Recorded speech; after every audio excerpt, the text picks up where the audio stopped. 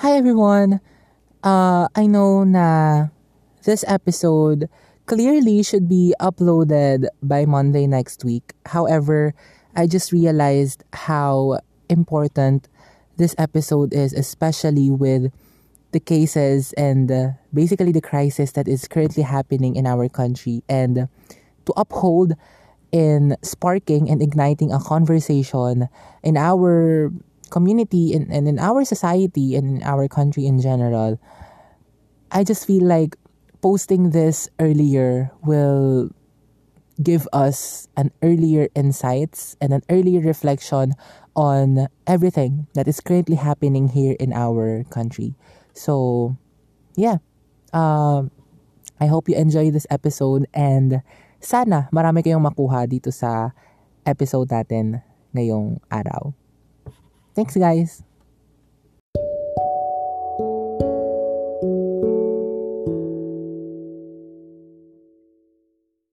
With the rise of COVID-19 cases in the Philippines, how do Filipinos manage to deal with their own lives?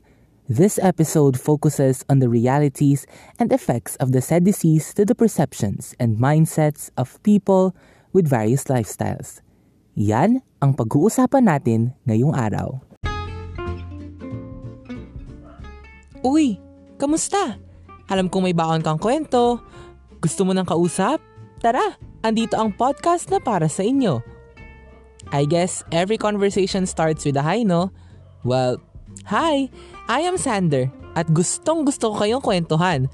From love reflections to life lessons, all this and more in just a single conversation. Kaya ano pang hinihintay natin? Sit back, relax, and enjoy. Tara, kwentuhan tayo.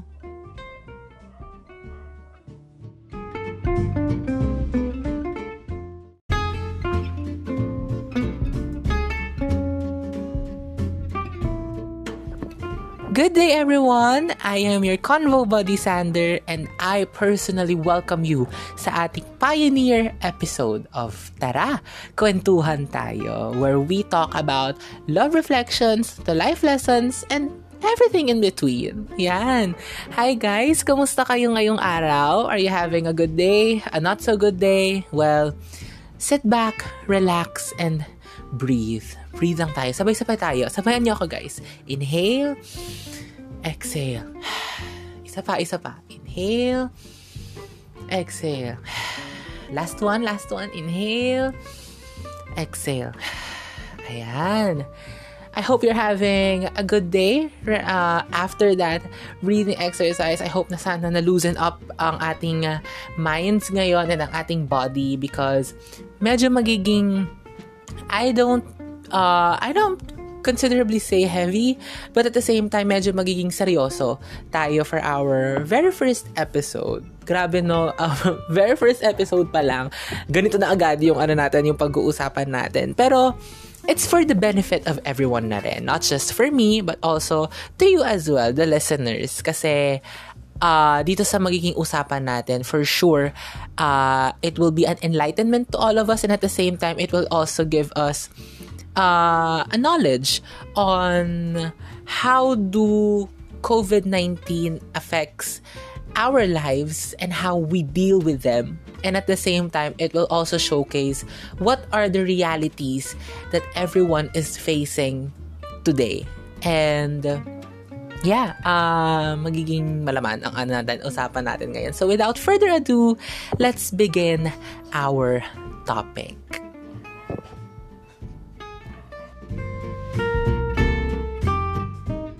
Just a disclaimer before we start our conversation, I am in no qualification of giving out medical terms, and if may mga nasabi man po ako na inaccurate or mali dun sa conversation na gagawin natin, I am very, very sorry and please correct me kung meron akong mga maling nabanggit dun sa conversation natin, and please educate me more kasi gustong-gusto kong nakakaalam tungkol sa nangyaring issue ngayon, especially na every individual here in the world is currently affected by the said disease. So I hope you'll understand and continue joining the conversation kasi isa yan sa mga pinaka-vital responsibilities na pwede nating magawa as a citizen of our country. So, yan lang guys. And thank you for considering, guys. Thank you so much.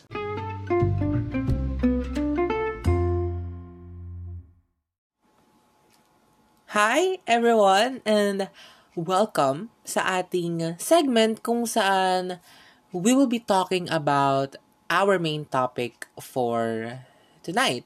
And for sure, alam ko na makaka-relate talaga kayo ng todo-todo dito kasi every individual in the world currently is being affected by this issue. And as indicated dun sa title ng episode natin, it's Us versus COVID-19 Pinoy Edition. So, mapapansin niyo yung title. It's actually two different topics, but at the same time, it's also united as one. So, mamaya, ipapakita natin how does that work, paano yung naging breakdown niya and everything, and how does it relate. So, yun. So, basically, pag-uusapan natin ngayon, how does COVID-19 affected basically everyone, and how do routines in life, the lifestyles that we have, had changed because of the disease. And at the same time, paano na bago ng disease yung mga mindsets and perceptions natin about everything. So, I would like to start first with the first part, which is the us versus COVID-19. So, we all know naman na COVID-19 is grabe ang naging epekto niya sa buong mundo. Every country is being affected not just by the citizens or in a micro scale like yung sa mga communities sa loob ng bansang yon, but also in a macro scale in a sense na affected din yung economic landscape natin, the political landscape that we have, and the social landscape na meron tayo. And grabe yung naging effect nun sa lahat ng aspects na yon. So, and speaking of COVID-19, we all know naman na COVID-19 started in China, particularly in Wuhan, and formerly known as novel coronavirus, formerly known as the novel coronavirus before.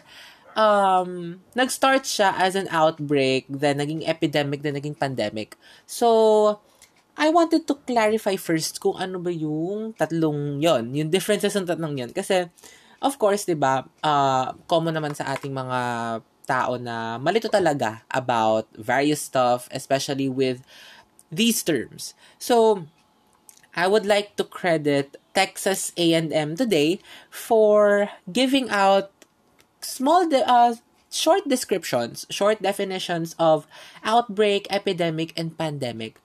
But it's clear and concise. So, si outbreak daw, ang definition niya is small but unusual.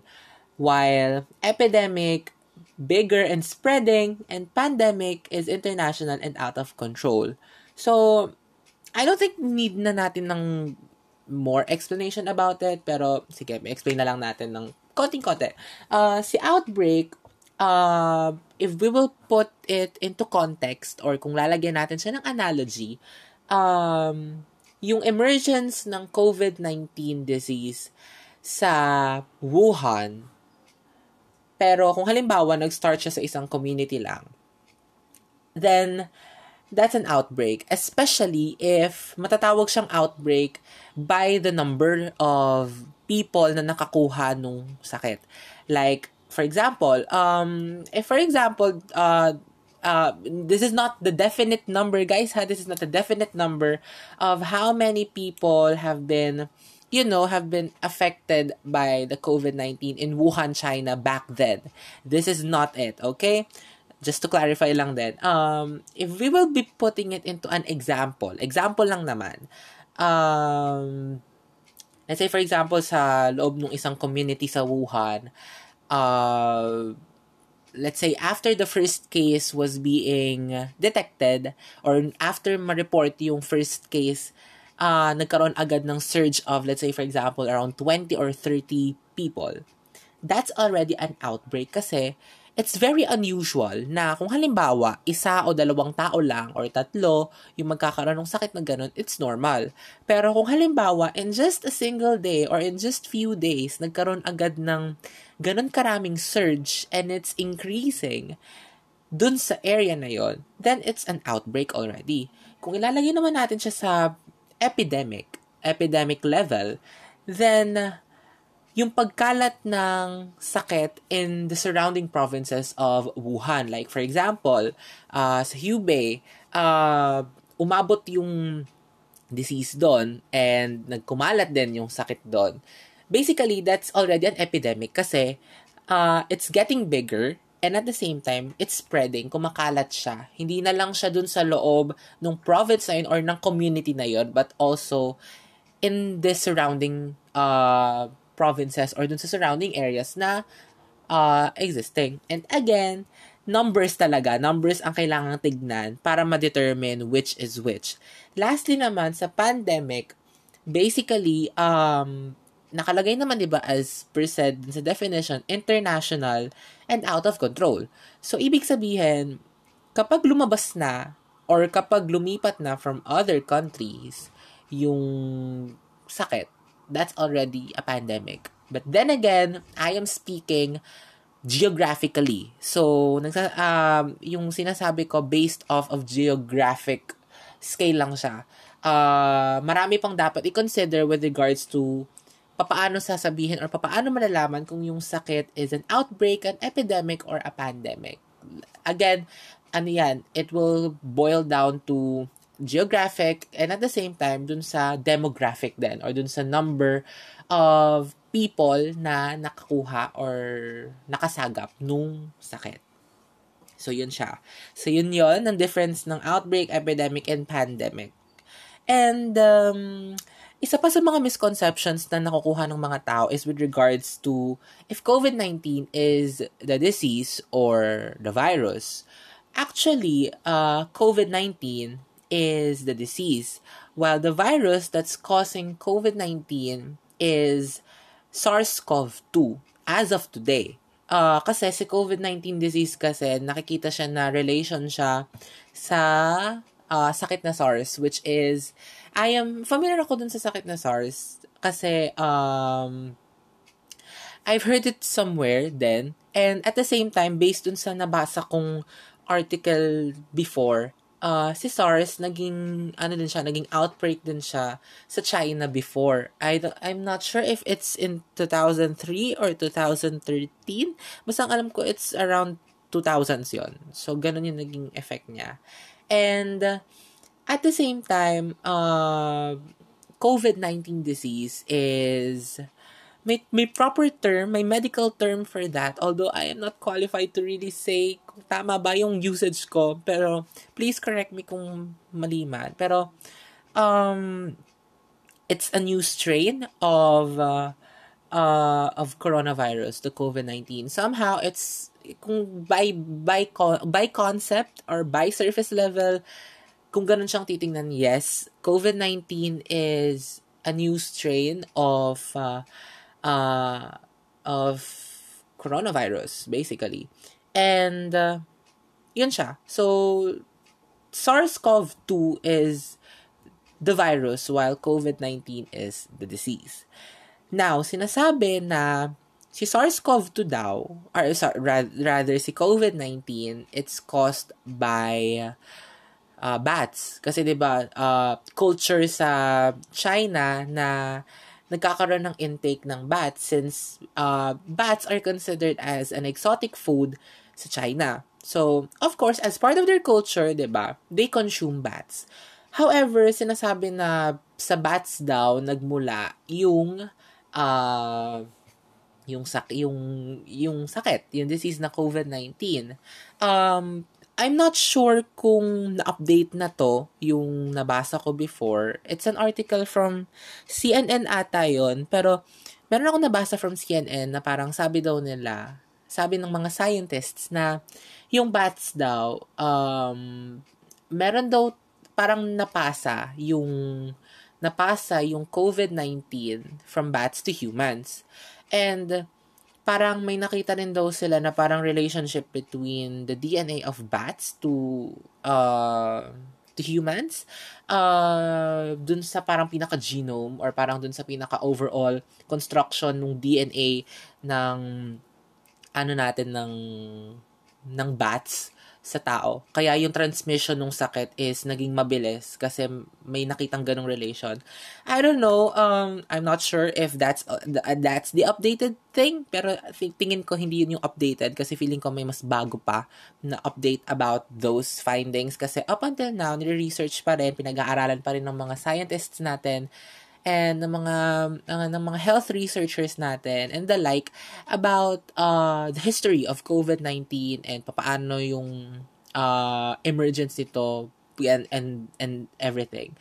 I don't want to be too sciencey when it comes to explaining this one kasi again we're doing a conversation lang. Pinag-uusapan lang naman natin siya. Pero I just wanted you guys then to know na these are the things na kailangang malaman natin with regards to, to the issue. Kasi hindi enough na kulang yung alam natin, especially na grabe, parang kumbaga it's alarming for others na may ganito. So at least we all know na okay, so ito yung findings tungkol sa sakit. Now, we will do what we have to do. Anyway, bago tayo dumako dun sa certain aspect na yon, si UNICEF, nagsuggest siya ng 4 ways on how we can take care of our bodies and at the same time how to prevent the spread of disease. Kasi nga, 'di ba, like the old adage says, prevention is better than cure. So, mas mabuti nang i-prevent natin siya. So, ito yung sinabi ni UNICEF. So, the first one is to wash your hands. Naalala niyo 'di ba sa TV, laging may advisory about washing our hands na kung gusto mo daw na alam niyo yun, yung mahugasan talaga thoroughly yung kamay natin, we have to sing happy birthday 2 times. And then, para kasing ang equivalent daw nung 2 happy birthdays is 20 seconds. And yun yung recommended na number of seconds in washing our hands with soap.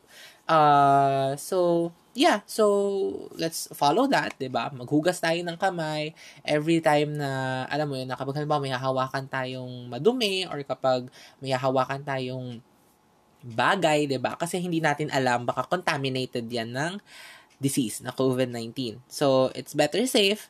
Kaya, wash your hands, kids. Okay, next one is to cover our mouth. Cover our mouth in a sense na hindi naman natin kailangan talagang takpan yung bibig natin na yung buong araw nakatakip lang. Baka masuffocate tayo. Cover our mouth in a sense na, if for example, if you are symptomatic, like for example, may makikita kang evidence ng symptoms ng COVID-19 or any other disease in general, kasi si COVID-19 kasi, yung mga symptoms niya is similar to having a flu.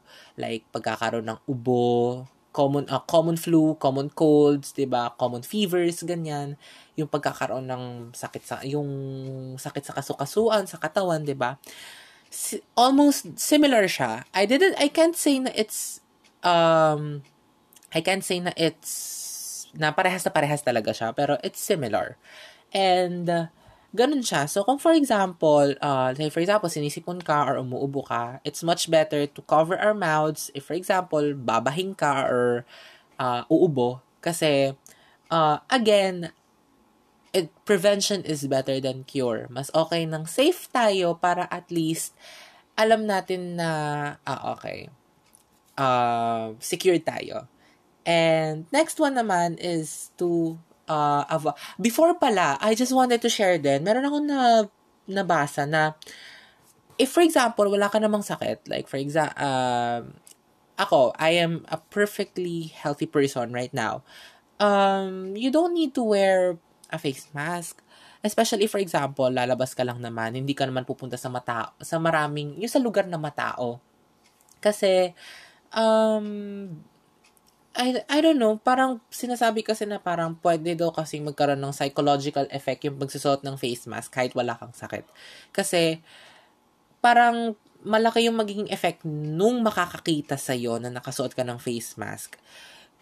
Kahit na ikaw naman mismo, wala kang sakit. So, yun siya. Yun yung nabasa ko na parang may effect siya dun sa tao. Parang mas magkukos siya lalo ng panic, ng stress, ng anxiety dun sa tao makakakita na yun. So, better yet, kung halimbawa wala kang sakit and you're just staying at home or alam mo yun, yung hindi ka naman pupunta talaga sa mataong lugar. Then, personally lang naman, I suggest na wag nang magbitbit ng face mask. Pero, kung lalabas man, magbaon ng alcohol or ng sanitizers, ganon. Para lang, and magbaon na rin ng face masks if necessary. Just for emergency purposes lang. Yun siya. Pero personal opinion ko lang naman po yun, no? Nakadepende pa rin yan sa inyo kung papaano ninyo pangangalagaan ang inyong mga sarili and kung papaano ninyo babantayan yung sarili ninyo. Okay? Next one is to avoid close contact. So, yung rule na yung at least 1 meter? At least 1 meter na distance from other people. So, di ba nga meron nga tinatawag na social distancing na we should practice social distancing para ma-avoid yung yung pagpasa-pasa nung sakit if someone has that disease. However, mamaya pag-uusapan natin yung tungkol sa social distancing na yan. Okay? Next one is, lastly, seek medical care. Of course, kapag halimbawa nakakakita na kayo ng symptoms sa sarili ninyo or dun sa mga kakilala ninyo like relatives or friends or even just acquaintances, 'di ba?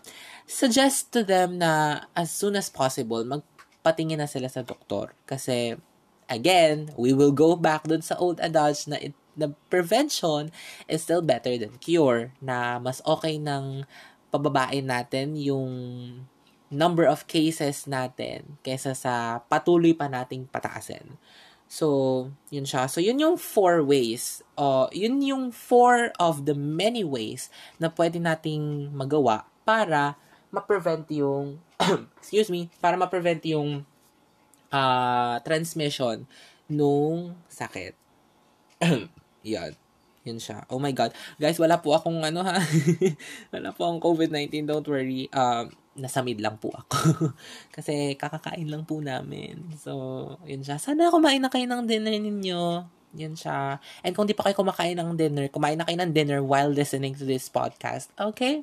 Okay. Now, dumako naman tayo dun sa second part nung podcast natin or dun sa second part ng topic natin which is about the Pinoy edition. So, obvious naman na dito sa Philippines, gradual yung increase ng cases sa bansa natin.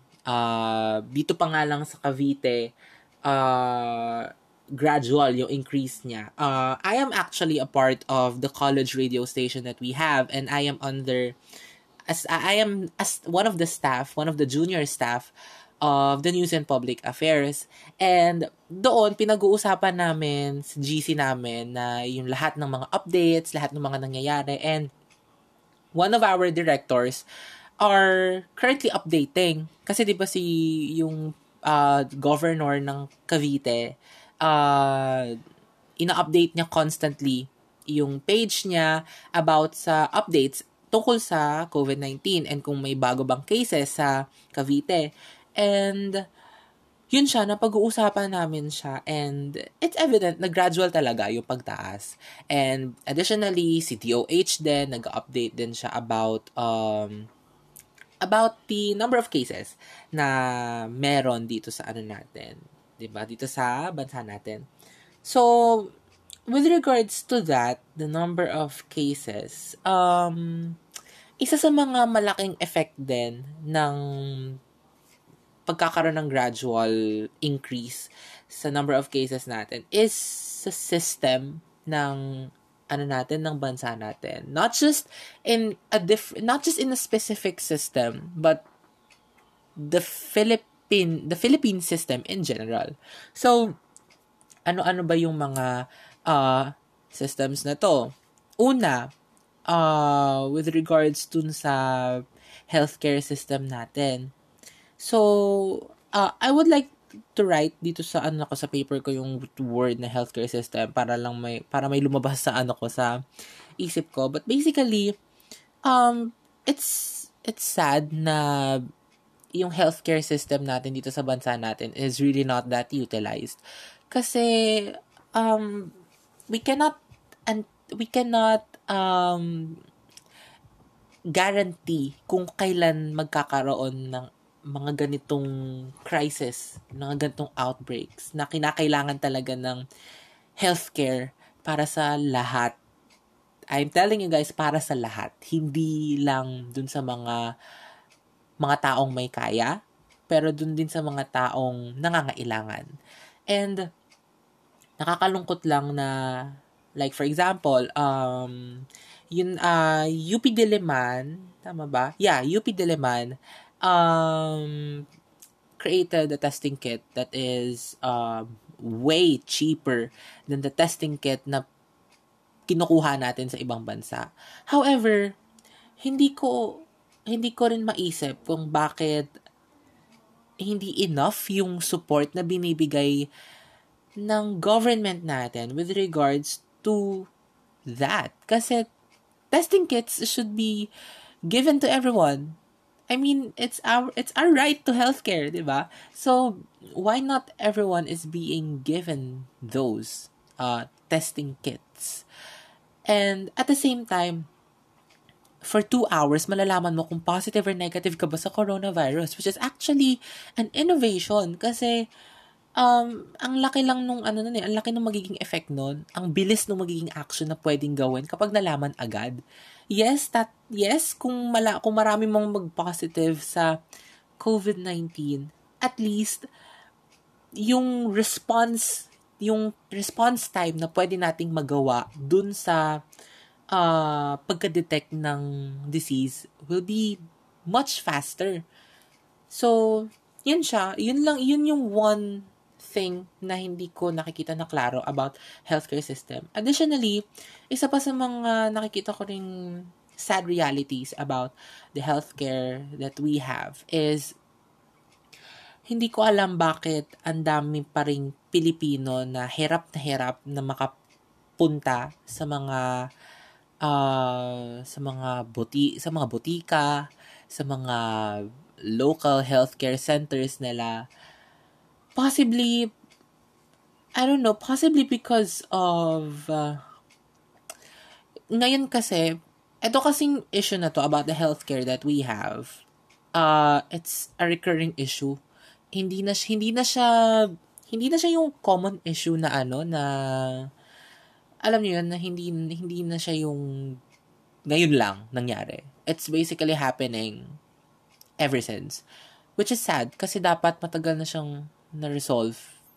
And kung meron mga hindi pa na-resolve, at least for improvement na lang sana siya. And yet, kulang pa rin yung nabibigay na focus sa healthcare natin. I mean, I don't know about the budgeting of the government, pero balita ko naman, malaki naman yung budget na ibinibigay sa government, sa health sector rather ng bansa natin. So, personally, hindi ko nararamdaman, I don't know, ako aaminin ko na hindi ko talaga alam kung ano yung nararamdaman ng ibang tao. Pero, I think, kulang talaga siya. Based sa nakikita ko, kulang yung ibinibigay ng healthcare system sa mga Pilipino. Kaya, sobrang nakakalungkot lang na ang daming taong prone to dying because of the disease. And alam mo yung pwede naman siyang remedyohan, pero dahil nga sa inaccessible to all yung healthcare system natin, hindi siya magawa. And mas lalong tumataas yung mortality rate ng COVID-19, not because of its emergence or not because of its existence, but because of the incompetence na meron yung sistema natin. So, yun siya. Next one naman is with regards dito sa pagkakaroon ng enhanced community quarantine. Okay. We all know naman na merong dalawang community quarantine, di ba? Which is yung general community quarantine and the enhanced community quarantine. Si enhanced community quarantine will be, kumbaga, strict, may word ba na stricter? Stricter. Yes, stricter. Stricter or mas stricto yung yung implementation nung lahat-lahat ng mga guidelines na dapat ipatupad. And it is evident naman, especially with the lockdowns na nangyayari sa mga municipalities and cities sa Philippines, especially here in Luzon, since Luzon is already under enhanced community quarantine. Ngayon, I think it's good naman na may enhanced community quarantine. However, this is the part where nagkakaroon ng problema. Ito yung personal opinion ko lamang, and we may vary on various opinions. Just like I've said, this is a conversation. Your opinion is respected, and I hope my opinion is also respected as well. Pero, sayang kasi yung concept of enhanced community quarantine. Kasi, kung meron sanang maayos na sistema on implementing enhanced community quarantine, then walang magiging problem eh. I mean, kung lahat as in lahat ng Filipinos, magkakaroon ng free access talaga to the necessities that they need in times like these, then people will follow eh. Makikinig naman yung mga tao. Ito yung isa sa mga gusto kong i-point out with regards dun sa mga tao na, alam mo yan, na grabe kong makabash about dun sa mga concerned citizens. Una, are you even concerned about the country that we have? Kasi, alam mo yun, parang, sinong hindi magiging concerned kapag alam mong may mga taong namamatay na because of that disease? Sinong hindi magiging concerned kung alam mo na yung buong Pilipinas is in a state of calamity? Luzon is in enhanced community quarantine. And ang daming naaantalang schools, ang daming naaantalang classroom studies, madaming naaantalang trabaho, maraming naaapektuhan, and yet you're still there, living your life, and, just bashing people who are giving concerns about how the system is broke here in the Philippines, diba? Kasi, again, at the end of the day, people will follow if everything that they need are secured. Kaya di ba napapansin ninyo, ang daming nagpa-panic buying? Kasi even though the government is promising on, alam niyo yun, nagpa-promise ng ganito, ng ganyan, pero hindi maramdaman ng mga tao. Kaya nagpa-panic buying sila. Kaya sila nag-hoard ng kung ano-ano kasi hindi ma-assure sa atin na everything's going to be okay. Hindi nyo kailangang mag-hoard. Hindi nyo kailangang bumili ng maraming bagay. Yung ganon, the simple assurance and the effectivity agad ng mga sinasabi nila. Yun yung gustong maramdaman ng mga Pilipino. And yet, hindi nila maramdaman. I myself, I can't feel it personally. Kaya nalulungkot ako kasi alam ko na Filipinos will follow. Alam kong makikinig sila. Pero people, especially dun sa mga nasa laylayan, quote-unquote laylayan ng ating lipunan, or yung mga alam mo yung mga tao na kulang yung mga pagkain na inihahain nila. Madalas pa nga hindi sila nakakakain. Kailangan nilang kumayod, kailangan nilang magtrabaho para lang may pangkain. And alam mo yun, parang bakit ganon na parang yun yung nagiging negative implication ng enhanced community quarantine na parang dahil nga lockdown yung lahat ng areas, 'di ba? Suspended ang public utility vehicles, yung mga, if I'm not mistaken, dito kasi sa area namin ngayon, closed down yung mga yung mga nasa mga sidewalk vendors natin, hindi sila pwedeng magbenta. Pero paano kung halimbawa, yun yung pagkakakitaan na lang nila, yung pangkabuhayan nila, yung source of income nila. Kaya, 'di ba, yun yung nakakalungkot na parang dahil hindi ma-assure sa atin and especially dun sa mga taong nangangailangan talaga ng tulong ng government. Dahil nga hindi ma-assure and dahil nga less yung kumbaga yung effectivity and competency is really low. Walang choice yung mga taong yun kundi to not follow the enhanced community quarantine. Kasi anong kakainin nila? Ika nga sinasabi nga ng maraming tao, mas mamamatay pa nga, parang mas mamamatay pa sila sa gutom kesa sa sakit mismo na COVID-19. Which hits me so hard. Kasi, grabe lang talaga na nabago yung mindset, nabago yung perception nila about this. Kaya, I don't know, feeling ko mas marami kayong opinion about it. Hindi ko lang talaga ma-voice out lahat ng opinions ko kasi I don't want this conversation to sound na parang nagrarant ako. Pero, yun yung naging observations ko. And, sana,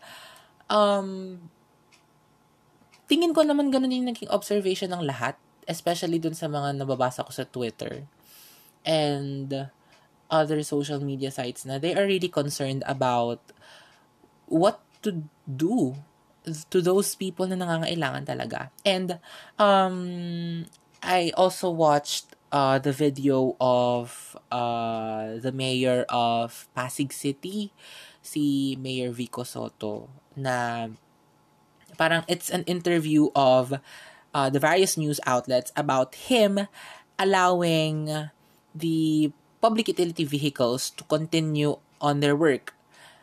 And I empathize with him. Naiintindihan ko siya kasi he has to create decisions for his people, for his locals.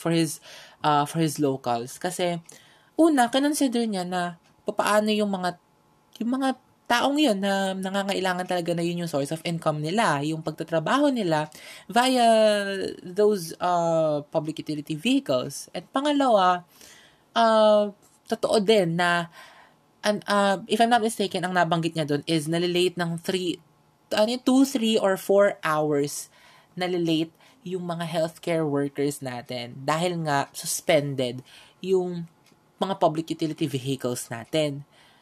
And at the same time, papaano pa daw yung mga cases like outside COVID-19, like for example, yung mga kailangan talaga ng emergencies, yung mga kailangan ng agarang lunas, 'di ba? Papaano sila? Kasi like he said, 'di ba? Kung maayos na sana daw yung setup, okay na. And the government of Pasig City is already maximizing and utilizing all of their ambulances, their government ambulances, pero hindi pa rin daw enough.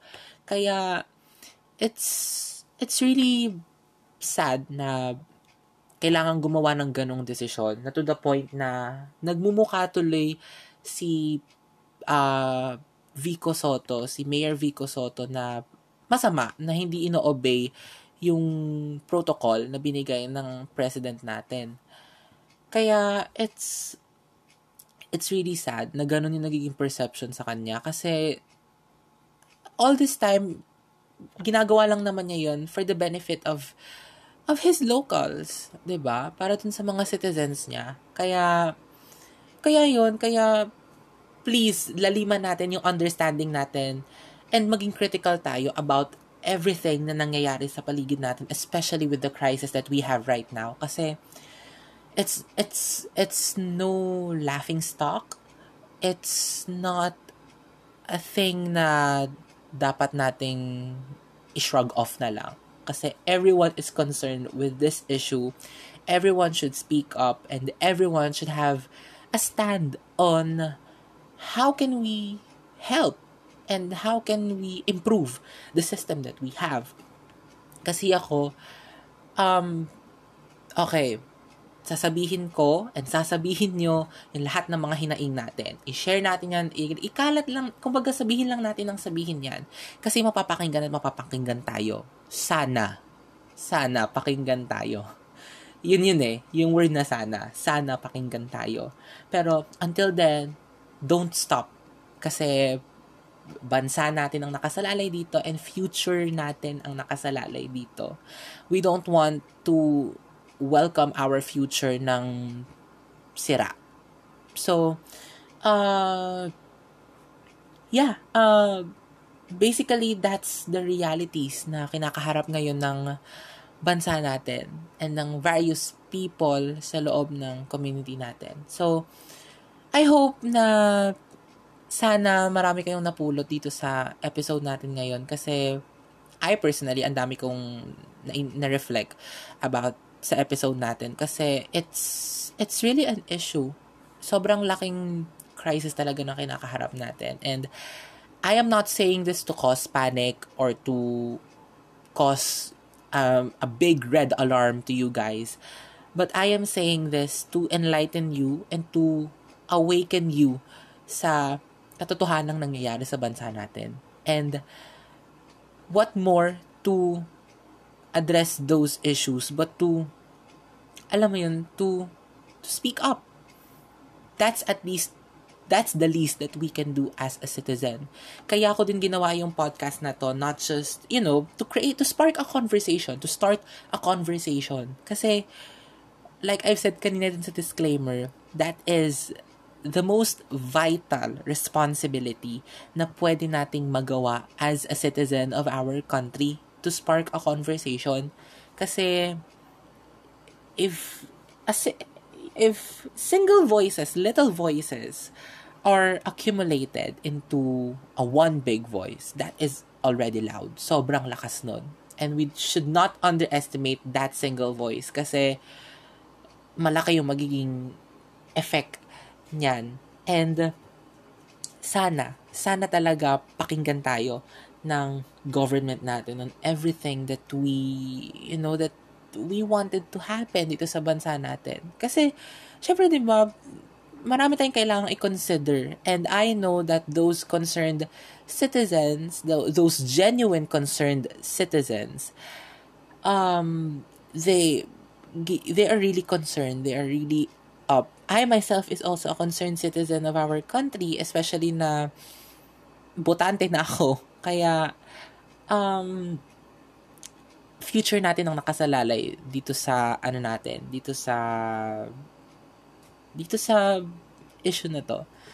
Bansa ang nakasalalay natin. And please, sana kung sa government man or local government units natin, if nakikinig kayo, I hope na sana makinig po kayo sa mga dinadaing ng mga kababayan natin. Kasi nararamdaman ko naman na dinadaing nila yan kasi parang hindi sila magsasabi ng ganyan kung alam naman natin na hindi talaga sila, kung hindi malaki yung naging epekto nun sa kanila. So, yeah. Again, future natin ang nakasalalay dito. And ayaw naman natin na i-welcome natin yung future natin ng mukhang basura. To say the least. Okay. Yun siya. So, I hope na sana may napulot kayo dito sa conversation natin. I really do hope so.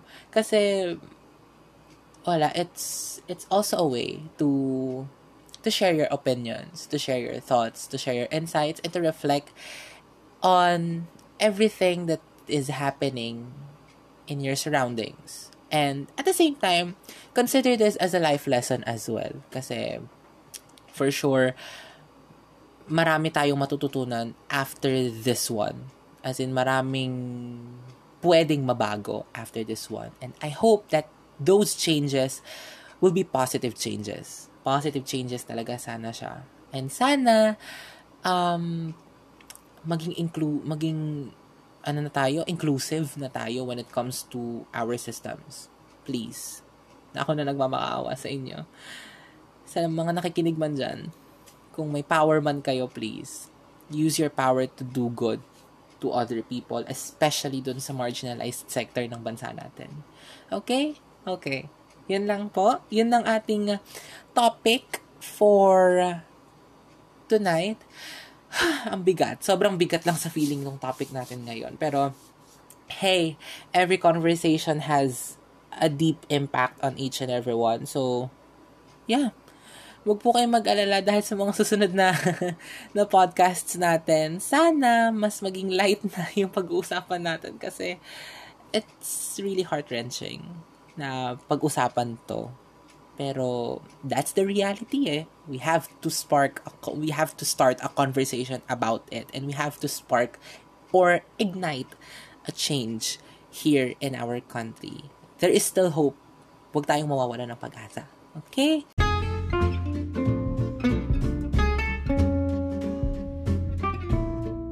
So, again, thank you guys so much for listening and joining the conversation here in our podcast. Abangan nyo ulit ang ating next episode rather. Abangan nyo ulit ang Tara Kwentuhan Tayo on next week, Monday, 7 p.m. Not just only here in Spotify, but in other podcasts. Ano bang tamang term? Other applications din na nag-offer ng podcasts. And so far, check natin. Kasi if I'm not mistaken, besides sa Spotify, we are also in Breaker. The podcast is also in Breaker, and may isa pa I just forgot kung anong name. Wait lang. Check natin. Pero yun siya. Obviously, Spotify. Nasa Spotify lang po tayo. And sa mga other podcast applications. Okay? My God. Sobrang bigat lang talaga. Hindi talaga ako, sobrang emotional ko ngayon about this topic. Pero, ayun guys. Again, thank you guys so much. Again, ipapaalala ko ulit. Next week, Monday, 7 p.m. Philippine time. Only available in Spotify and other podcast streaming applications and sites. So, yun lang guys. I hope may natutunan tayo ngayong araw, and this is your Convo Body Sander saying a good night and just see everything with hope. Lahat yan guys may pag-asa. Lalaban tayo at lalaban tayo ng patuloy-tuloy. Okay guys? Yan lang guys, and shake off tayo. Loosen up tayo. Bago tayo magpaalam. Okay? Shake muna yung muscles nyo, and yeah, we'll see you again next week for another episode of Tara Kwentuhan Tayo. I'll see you again guys. Nabubulol na naman ako. Yun na kailangan ko improve. Okay? I'll see you again guys. Peace out. Bye!